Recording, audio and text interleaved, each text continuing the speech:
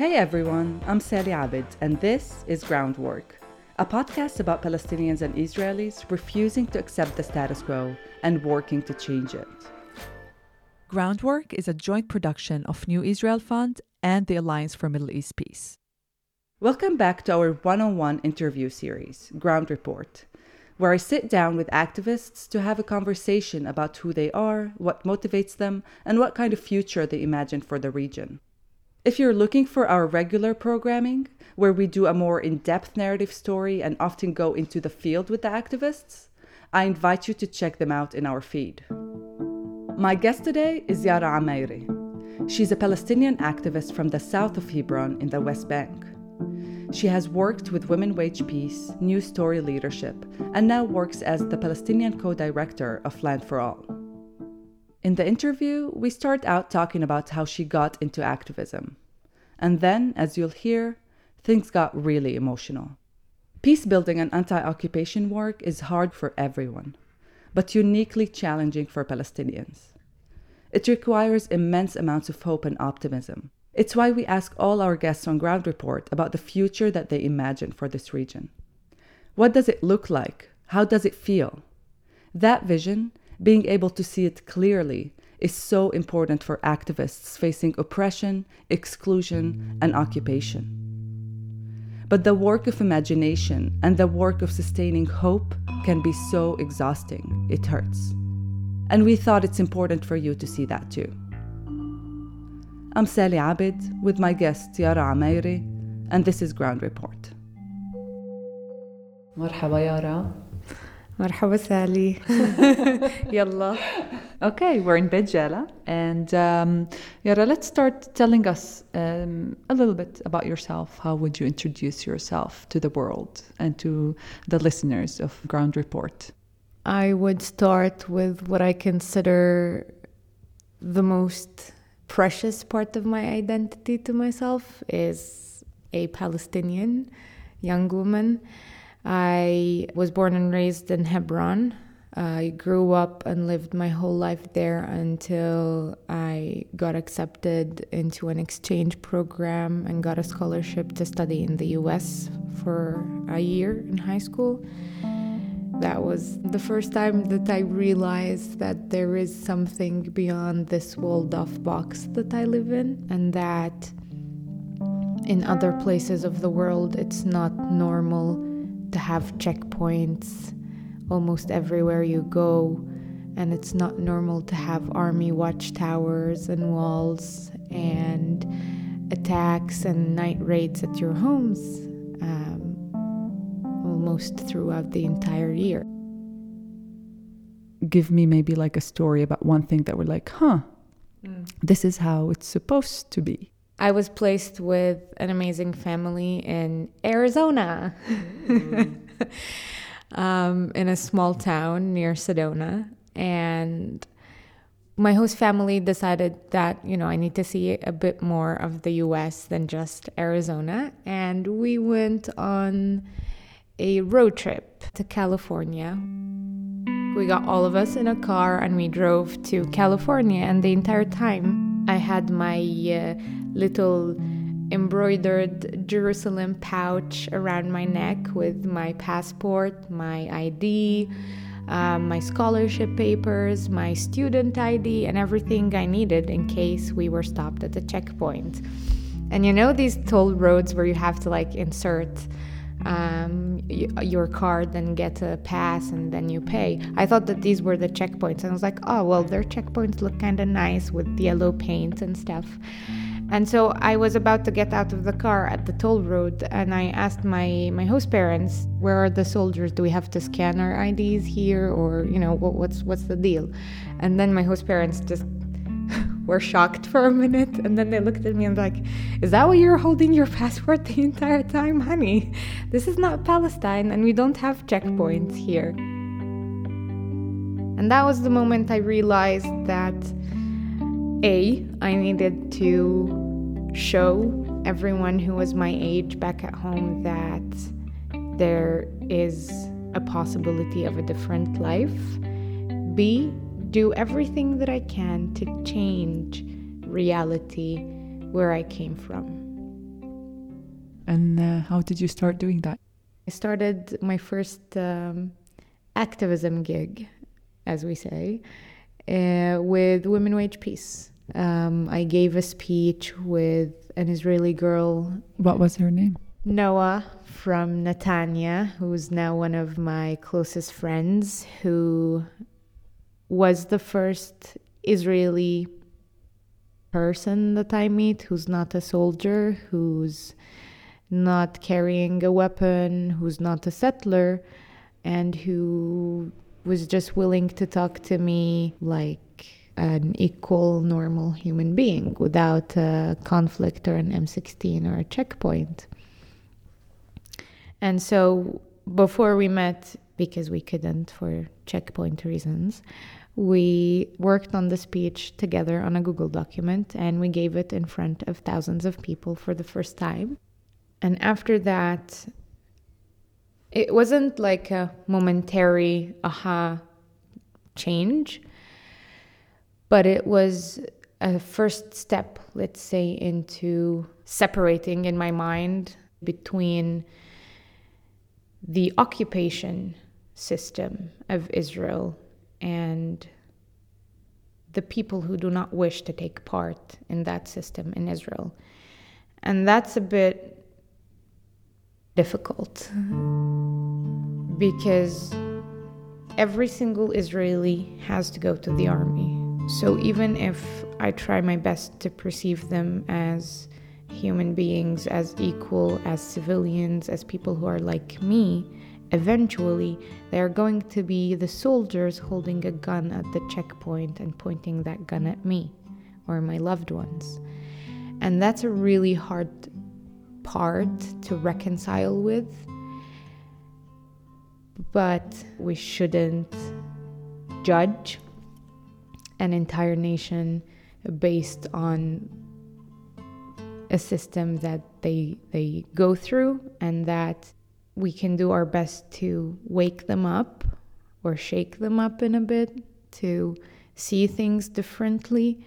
Our attempted relationship with them should not be strictly into defense mode and attack mode and you're the enemy mode. But we should rather try to understand and then proceed forward, which I admit is something that is getting a lot harder to do. I see you struggling. We are both here. There is an aggression, an attack on Jenin right now. There are 7 Palestinians killed so far. When we both met here, we were like shit. Yeah. This is a difficult day. And I see you struggling. It's unnatural for the oppressed to continuously try and humanize their oppressor, especially you, coming from, for me, they are colleagues and they are peers in university and they're, even friends and neighbors. It's different. It's easier for me to put faces. I have many, many, many faces. You don't.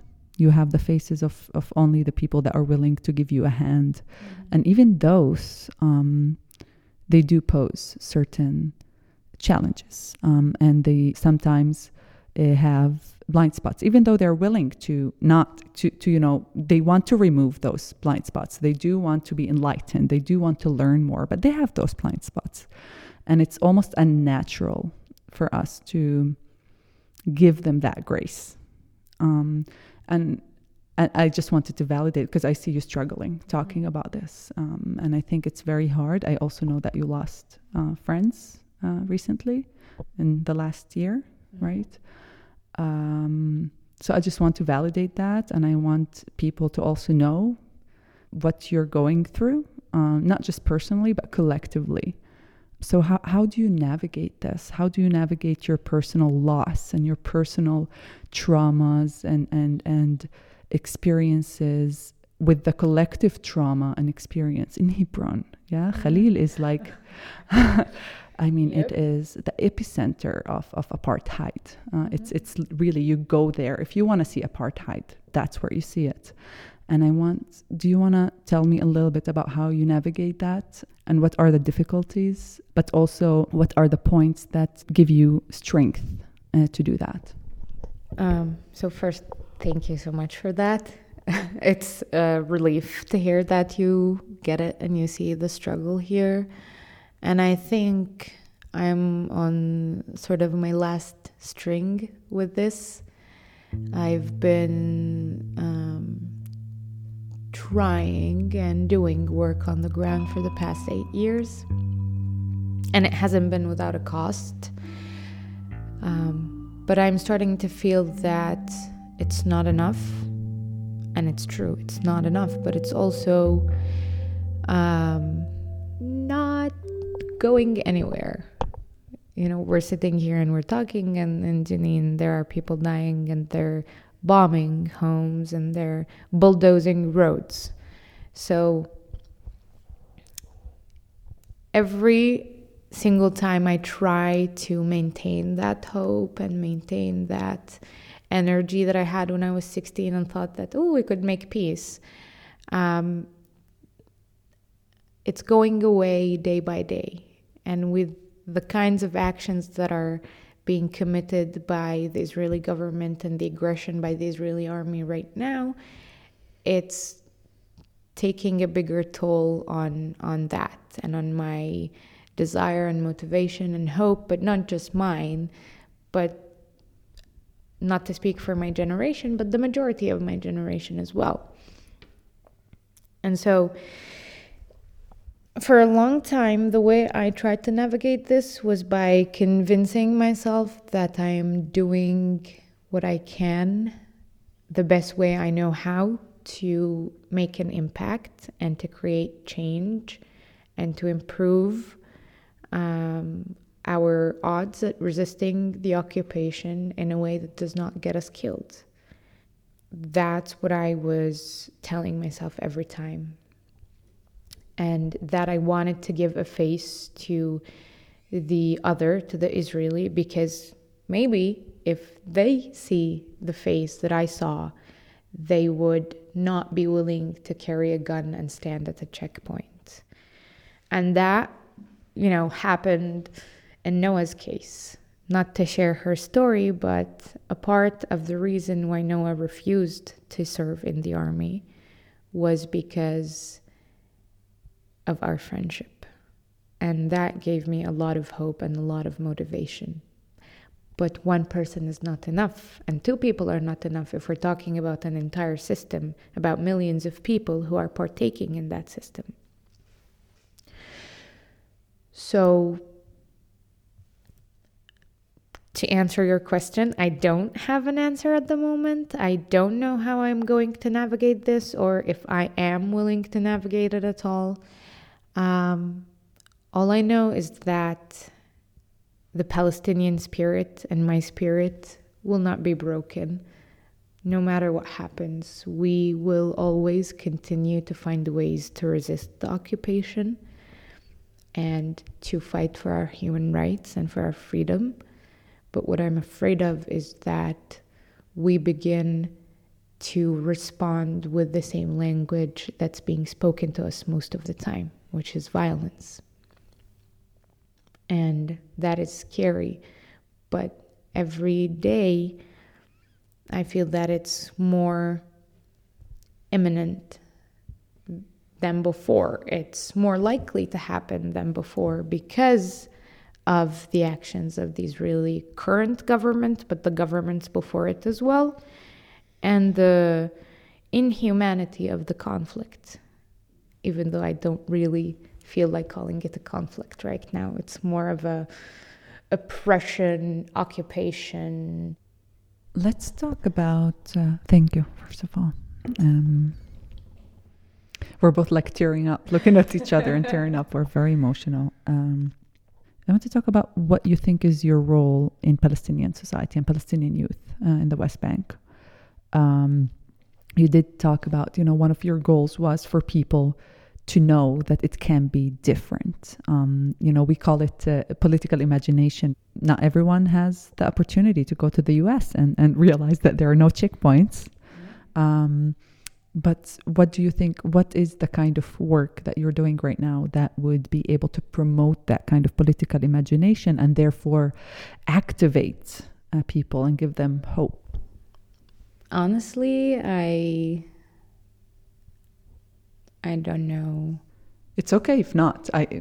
Years ago, right before and after the Oslo agreements, people were so willing to talk about peace and moving forward, and yay, Palestinians are going to have a state, and yay, Israelis are going to have a state, and we're going to have peace, and we're going to go everywhere, and the army will pull out, and all of that stuff that ended up not happening. But they had that taste of what if, and ooh, it's possible, and it's right around the corner. My generation does not and did not have that. And for the past couple of years, the situation on the ground has been steadily becoming worse and worse, especially for young people. And if you ask today anyone about the meaning of the word peace to them in terms of Israel-Palestine, it would be laughable. Peace is too far from Palestinians right now, even from our imagination, because how can you talk about peace when people are being killed every day and homes are being raided and so on and so forth? Settlements being expanded. And settlers burning entire villages to the ground. It's, we don't have the most basic of human rights. We don't have safety or security or freedom of movement. We don't even have equal and free access to water and electricity the way people on the other side or even in the settlement inside of Palestine are having. And we're expected to talk about peace and how can we live in harmony with the other. What I try to talk about and the language that I speak is the language of human rights, our rights to be equals and to be treated equally as human beings in Palestine. Our right to self-determination, our right to choose what kind of future we want to have, whether we want a Palestinian state or we don't want a Palestinian state. We want the right for the refugees in refugee camps in Palestine and all around the world to have the right to choose whether they want to come back or stay, whether they want to have a life here or not. This is what's important for us. We want the people not to go to prison for saying their opinions out loud without trial. We don't want children to be taken to military courts for throwing a stone at a soldier who is raiding their home at 3 a.m. We want our children to be protected. My approach to it is meet Palestinians where they are. Give them the tools and the skills, should they accept, to resist with strategy, to be politically savvy. Right now, strategically and militarily speaking, we're losing this battle, and we will continue to lose unless we find a different way. Raising our voices, getting our life together, politically speaking, on the Palestinian side, getting reflective, decent, and eloquent Palestinian leadership to represent us around the world and to meet our needs as Palestinians. When the time has come where we are at that crossroad of given the right for self-determination, what would you do? And 5-10 years from now, I don't know when, let's be optimistic. And how would you imagine Palestinian society in the West Bank, in Gaza? How do you imagine it? I don't know if we're gonna survive to see tomorrow, but I shall do my best to see to the next 5-10 years, and I would hope with all my heart that we have eloquent leaders who are respected amongst Palestinian communities and who are in constant contact with the Palestinian people to hear from them what they need, what they have, what they don't have, and what they want, what their choice is. Not practice a different kind of oppression on them because they don't like what they have to say. A 14-year-old's dream, biggest dream, will not be getting a permit to go see the sea because they can go there every weekend now. Their biggest dream will be to have their own startup company in high tech or whatever. They can dream bigger because all these barriers and all these ceilings and all these crushing military barricades will be removed from their way. Amin. We will live and dare to dream. We'll be alive to see that day as well, Why not? I think so. I hope Maybe so. we're going to be old, but... I hope so. I hope so, too. Old or young, but we'll see it. We need your help.